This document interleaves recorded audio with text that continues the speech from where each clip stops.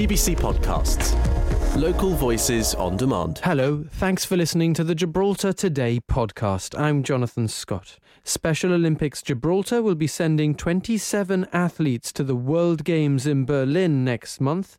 Their chief executive, Annie Riso, assistant head of delegation, Michael Mauro, and golfer Julian de las Heras joined me to talk about their preparation and also their search for partners to sponsor an athlete.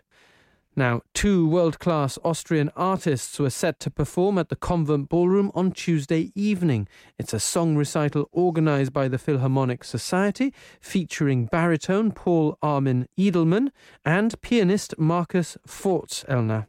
They told us every performance is unique. But first, it's normal to feel anxious. Sometimes it's how we respond to feeling stressed, and it isn't always a bad thing. It can help us to stay alert. But anxiety can be a problem if it affects your ability to live your life. Clubhouse has had an event today to mark Mental Health Awareness Week, and our reporter Cristina Cortez was there and brought us this summary. So it's a Mental Health Awareness Week, which has the aim of increasing understanding of an area of health that, as we know, has been often stigmatised in the past, for the different kinds of mental health issues and what support is available in Gibraltar.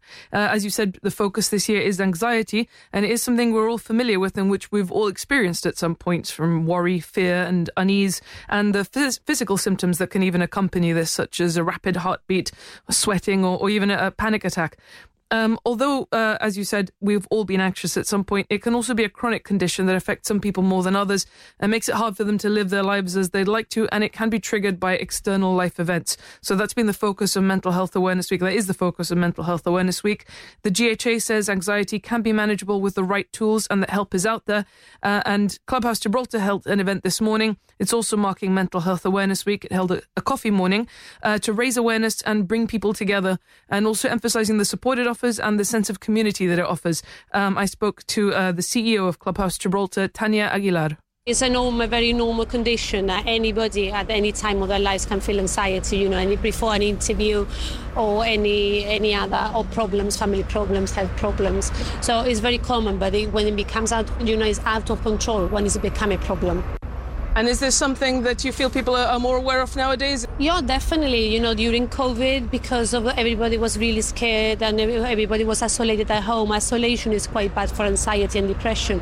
So I think because of COVID, people are more aware of anxiety. And you mentioned the pandemic. Do you think this has had a lasting effect on people then? I think the awareness is better now, because a lot of people that they didn't think that mental health problems they could affect them, and now because of COVID, people are more aware that anybody can have any mental condition and mental health condition at any time. Yeah, so as you've heard, Tania emphasises that mental health issues can affect anyone and that they can be exacerbated by events such as COVID. And she also talked about the help that Clubhouse itself offers its members through a range of programmes. They've got social programmes, they've got educational programmes, they help people to find employment, and the aim is to support them and help people to support each other. So I spoke to some of the members, one of them, Justin Wood. He told me about how Clubhouse had helped him personally. I come to Clubhouse every morning. I wake up, I go a routine, I take my medication, I come to Clubhouse, and I work behind the kitchen in hospitality. I help in other units, and for me Clubhouse has changed my life completely. I was lost before. I started going to Wellington Front in the old place, and I thought the first day I went, I thought it was a cult when I came out. And I said to Mama, I'm not coming back. But after coming here, I've been 5 years coming, it's changed my life completely. I got a routine, a structure in my life. I take a lot of medication for my mental health, but I'm stable. And Clubhouse helps me with filling up forms, whatever, jobs, whatever. And we are all a family here in Clubhouse.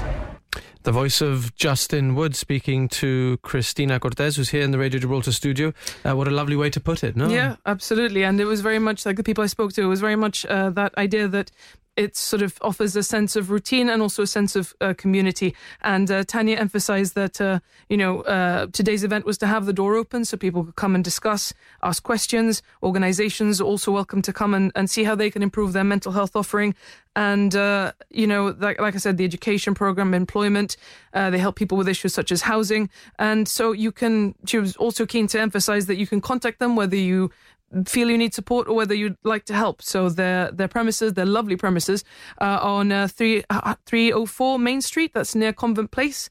They're open till 6. And you can also call them on 200 68423. They're online as well.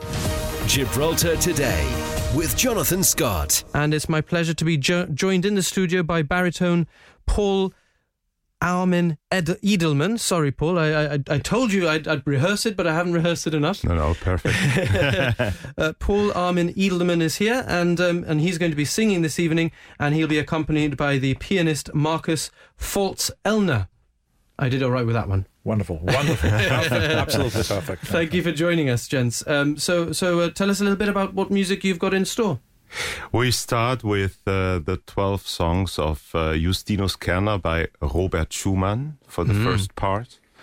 And after intermission with Beethoven An die ferne Geliebte, and then Mahler Rückert songs, which are very, very famous. So it's a nice mixture of very classic, romantic work. Lovely. Yeah. And how important is it to have the piano accompanying you? Oh, that's very, very, very important. We singers in a recital are very dependent to somebody who is very sensitive, who breathes with us, who have the same ideas of colors. And it makes a big difference if somebody has the sensitivity to go with you. What do you mean by colors in music, Paul? Colors in music is... Actually, the colors in music is what's been written between the lines. You know, it's not only singing the lines, how you read it, to find something between the lines. And that to deliver to the audience is our biggest challenge and opportunity also. Okay, let's bring in Marcus. So Marcus, we're hearing there that a piece of music is written, but then it needs to be interpreted. And you have been credited with being sensitive by what we just heard from Paul there, and responding to his lead. Is that right? Or yeah, Paul is very, very nice with me as well. But the most important things are these colors. Yeah? There was a famous Austrian opera singer who said how to say the provocant sentence. The notes in the score are just suggestions. He said in original, "Das sind ja nur Vorschläge," that are only suggestions. Yeah? Wow. Which means that you have the